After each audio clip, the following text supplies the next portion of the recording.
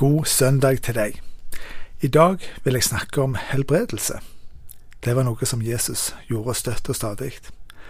Og jeg gleder meg til å snakke om vitnesbyrdet som Matteus deler med oss, og som vi finner i Matteus 8, vers 14-17. Da Jesus kom hjem til Peter, fikk han se at svigermor hans lå og hadde feber. Han rørte ved handa hennes.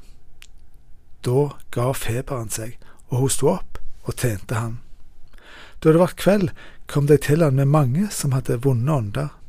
Han dreiv ut åndene med ett ord, og lekte alle som var syke.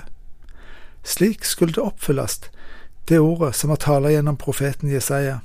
Han tok bort våre plager og bar våre sykdommer. Det er en flott fortelling, og du har kanskje hørt henne før. Av og til kan det være sånn at dersom vi har hørt noe før, så legger vi kanskje ikke merke med det som faktisk står der. Jeg håper at du er klar for å høre på det jeg har å dele med deg i dag, og kanskje vil du høre noe nytt, eller finne trøst og håp i noe av det du egentlig visste fra før. Men først av alt, jeg klarer ikke snakke om denne historien uten å gi en spesiell hilsen til alle svigermødre. For meg er det som Jesus gjør for svigermor til Peter et tydelig bevis på at Jesus, han elsker svigermødre. Det får ofte mye kritikk og pes, og jeg må innrømme at jeg må bruke litt viljestyrke for å styre unna svigermorvitsene i dag, og bare slå fast at Jesus, han er glad i svigermødre. Og ikke bare i svigermødre da. Det er mange som fikk oppleve Jesu omsorg og makt denne dagen. Det står at Jesus, han lekte alle som var syke. Det er fantastisk. Og Jesus, han er i går og i dag den samme, ja til evig tid. Når jeg skal snakke om et avsnitt i Guds ord, så pleier jeg å lese litt om både det som står før og etter dette avsnittet, og se litt hva andre skriver. Og før vi går videre på det som Matteus skriver, så har jeg lyst til å ta turen innom Markus og Lukas. For de har valgt å ta denne fortellingen med når de skal dele de gode nyhetene om Jesus. De kan fortelle at Jesus, han var i synagogen i Kapernaum denne dagen. Der jødene samles for å lese Guds ord.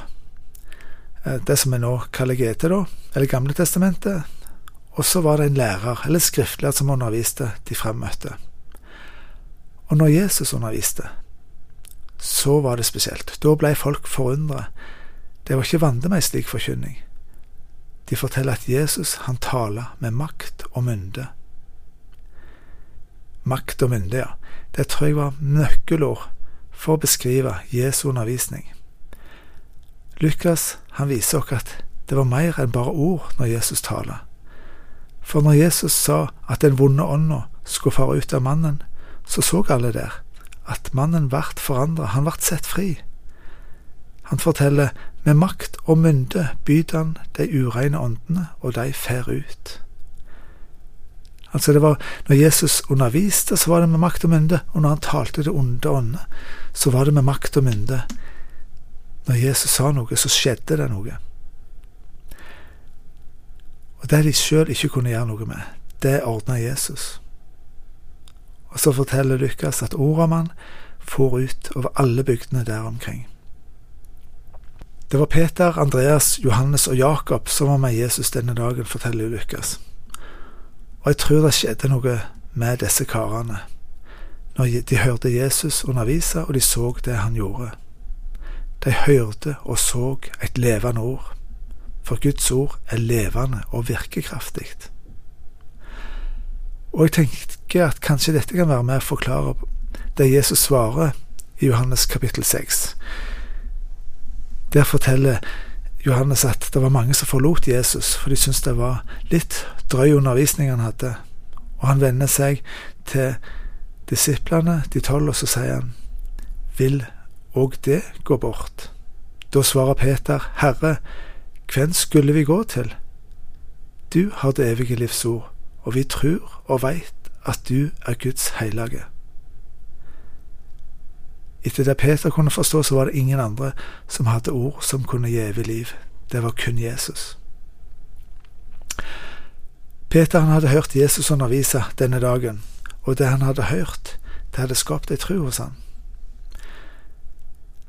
Det han hørte i lag med Jesus fikk betydning for resten av livet til Peter. Han ble et vitne om det Jesus hadde sagt og gjort. Et vitne om Jesus og hans frelse. Så når Jesus besøker heimen til Peter og Andreas, så er de friskt i minne hva Jesus kan gjøre. De ser at svigermor til Peter ligger med høy feber, og det er som en refleks hos de å be Jesus om hjelp. Ingen andre kunne hjelpe, men Jesus kan. Han trua feberen, og sykdommen måtte gi slipp. Og Jesus, han er den samme i dag. Jeg har bare lyst til å gjenta det. Han er i går og i dag den samme, ja, til evig tid. Når vi nå har sett litt på det som skjedde før Jesus kom på besøk til Peter, så har vi sett også at han hadde makt og myndighet, og at menneskeliv ble forandret. Og hvis vi tar turen tilbake til Johannes og hans vitnesbyrd, så kan vi spørre, hva er det han forteller? Ja, hvis vi tar et steg tilbake, så ser de store linjene i vitnesbyrdet til Matteus, så ser vi at han grupperer fortellingene litt tematisk. Han er også opptatt av undervisningen til Jesus, men før dette avsnittet her, så kommer det jo for så vidt Matteus 5-7, der Jesus heller sier bergpreik. Og så avslutter han den bergpreika med at folket var slått av undring, for han lærte dem med myndig tale, og ikke som de skriftlærde. Og så tror jeg at det er som Matteus også er opptatt av å si at ja, Jesus han talte med makt og myndighet, men det var ikke bare ord, det var ikke bare tomme ord Jesus kom med. Matteus han fortsetter med å fortelle om 10 under som Jesus gjorde for å understreke dette. Først er det en spedalsk som sier til Jesus, «Herre, om du vil, så kan du gjøre meg rein.» Og Jesus rettet hånda ut, rørte ved han og sa, «Jeg vil, bli rein.» Og så rett før vårt avsnitt, så er det en hendelse han tenker med, som sannsynligvis ikke skjedde akkurat samme dagen. Det var en offiser som kommer til Jesus. Og så sier han hadde en gutt som var, tjenestegutt som var syk, og han vet ikke han har råd enn å be Jesus om hjelp. Og Jesus vil hjelpe. Så han sier, ja, jeg kan komme. Og det er da det skjer noe rart i denne fortellingen.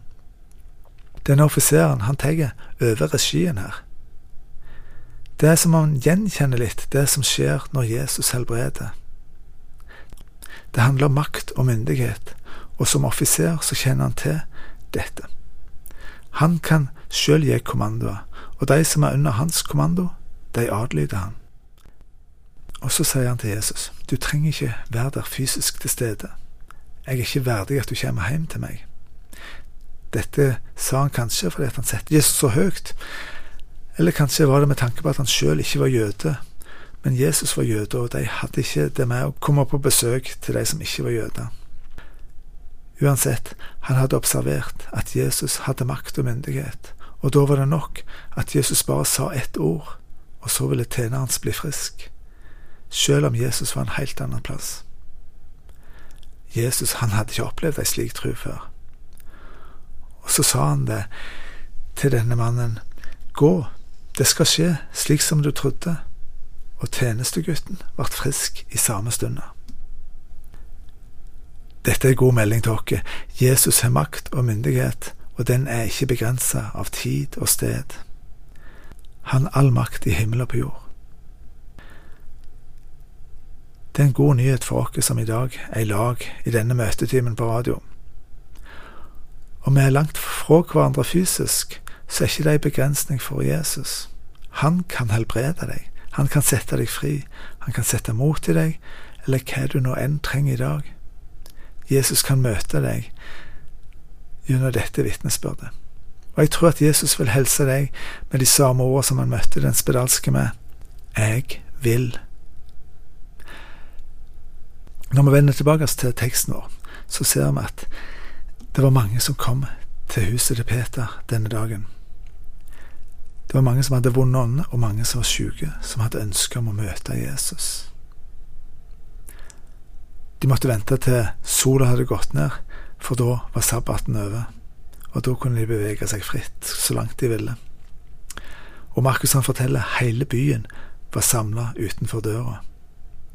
De kom med forventning. De hadde hørt hva Jesus hadde gjort for denne mannen som hadde en vond og urein ånd, og nå var det altså håp for dem.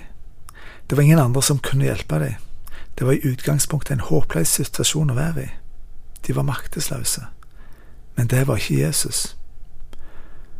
Og Jesus gjorde vel mot dem. Han sette dem fri med ett ord. Og han lekte alle syke, står der. Jeg har hørt mange vitnesbyrd om at folk ble helbredet også i dag. Det skjedde på møtene i Vigeland, og det skjer til og med på møtet på Varhaug, der jeg bor. For meg så er det av og til sånn at det er lettere å tenke at Gud kan helbrede andre på andre plasser, eller når andre ber. Men han kan faktisk bare helbrede her og nå, i dag også. Gud er ikke begrenset. Og kanskje er det noen som kommer deg i tankene i dag. Kanskje er det noen du skal be for i dag, som er syke. Eller kanskje du selv vil kalle til deg noen som kan be for deg. Jeg har lyst til at vi oppfordrer deg til å være frimodige, for vår oppgave er å være som et postbud. Vi overbringer behovet til Gud, og så er det Gud som helbreder. Det er han som har gitt dere løfte om helbredelse.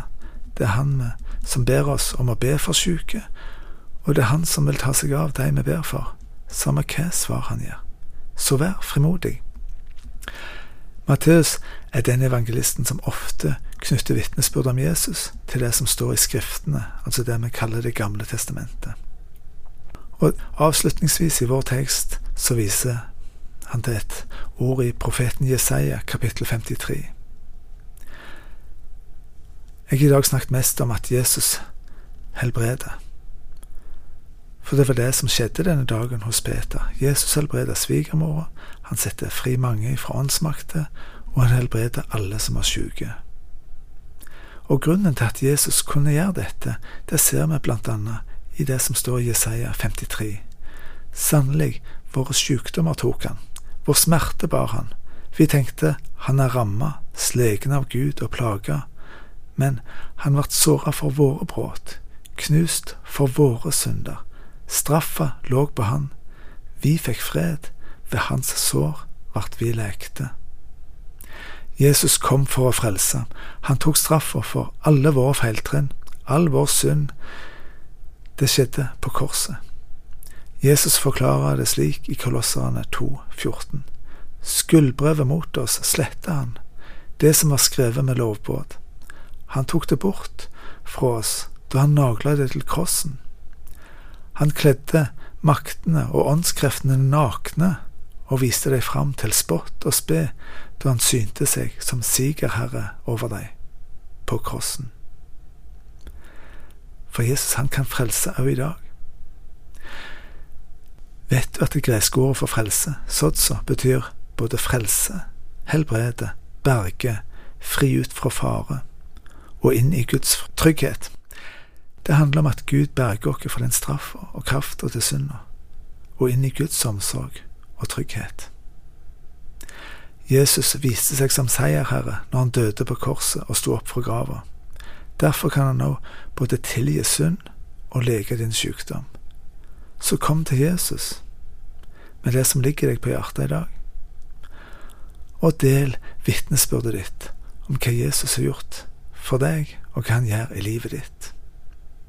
Det er bare slik de som ennå ikke er håp, kan få et håp. Det er håpet som bare Jesus kan gi. Både Markus og Lukas forteller om det som skjer etter at Jesus har vært hos Peter. Neste morgen går han for å være alene med Gud. Jesus var stadig alene med Gud, og det så ut som det var viktig for Jesus. Og i Johannes evangeliet leser vi at Jesus sier at alt han deler, alt han sier her for Gud, og alt han gjør, det gjør han fordi Gud har bedt han om å gjøre det. Det er nok en av de tingene vi kan lære av Jesus, at vi er i lag med Gud gjennom å lese Guds ord, ved å være i bønn og være i stillhet og lytte. Læresvennerne finner etter hvert Jesus, og de forstår lite. Jesus må jo komme, for det er mange som vil treffe han. Men Jesus overrasker de kanskje litt. For han sier, jeg må videre. Fra i de andre byene og landsbyene må jeg fortelle om Guds rike. Jesus var opptatt av at de skulle få høre de gode nyhetene. Det er ingen andre som kan gi mennesket håp for liv og evighet. Det er bare Jesus. Derfor så ligger det på oss å fortelle det vi har opplevd i lag med Jesus, hva han har gjort for oss. Og har du ikke fått tag i det nå, så er dagen i dag en god dag for å be Jesus inn i ditt liv. Så jeg vil oppmuntre deg til å ta kontakt med Petro. I dag er det kanskje enklest å gå inn på nettet på petro.no og finne e-postadress der og sende en e-post, eller ring i morgen. Da kan du fortelle om bønneemnet du har, eller fortelle vitnesbyrdet ditt om hva Jesus har gjort i ditt liv, som jeg kan få være med og dele det med andre. Jeg ble gjort oppmerksom på en detalj som jeg ikke hadde oppdaget før. Det var en kvinne som hadde lidd av blødninger i 12 år, og brukt alt hun eide i forsøk på å verte friske. Og så kommer Jesus forbi. Men denne kvinnen, hun bare presser seg fram, for i alle fall å få tatt på kappa til Jesus. For du har vel lest at Jesus sa, kom til meg alle de som er syke, og ta på kappa mi. Nei, jeg har ikke lest dette, og jeg tviler på at Jesus sa dette noen gang. Men allikevel så gjør hun dette. Og hun ble frisk. Senere i fortellingen så kan vi lese om at folk presser seg på for i alle fall å få tatt på fliken av kappa til Jesus for å bli frisk. Og de ble friske. Og jeg trenger kanskje ikke spørre deg om du har lest at Jesus lovte at alle de som tok på fliken av kappa hans skulle bli friske. For jeg tror ikke at han sa det heller. Så hvorfor gjorde de dette da?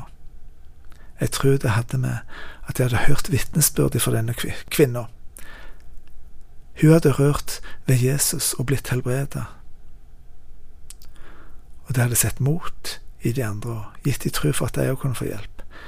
Poenget er, vær frimodig og fortell andre hva Jesus har gjort i ditt liv. Det kan gi andre håp om at Jesus også vil gjøre det samme for deg. Må Gud velsigne deg og tjenesten din. La oss be. Kjære Gud og Far, vi takker deg for din kjærleik, og for at du er trufast. Du er all makt i himmel og på jord. Takk for at ingenting er umulig for deg. Og så takker vi deg for alle vitnesbyrd om helbredelse og frelse som vi leser om i ditt ord, og som vi hører at du fortsatt gjør i dag. Jeg ber deg for alle som lytter i dag. Jeg ber om helbredelse for de som trenger det. Jeg ber om at du skal åpenbare de frelser for de som ennå ikke har kommet til tro på deg. Vi ber om at du må lede oss alle på din vei, og gjøre at vi får bli bedre kjent med deg. Vi ber i Jesu navn. Amen.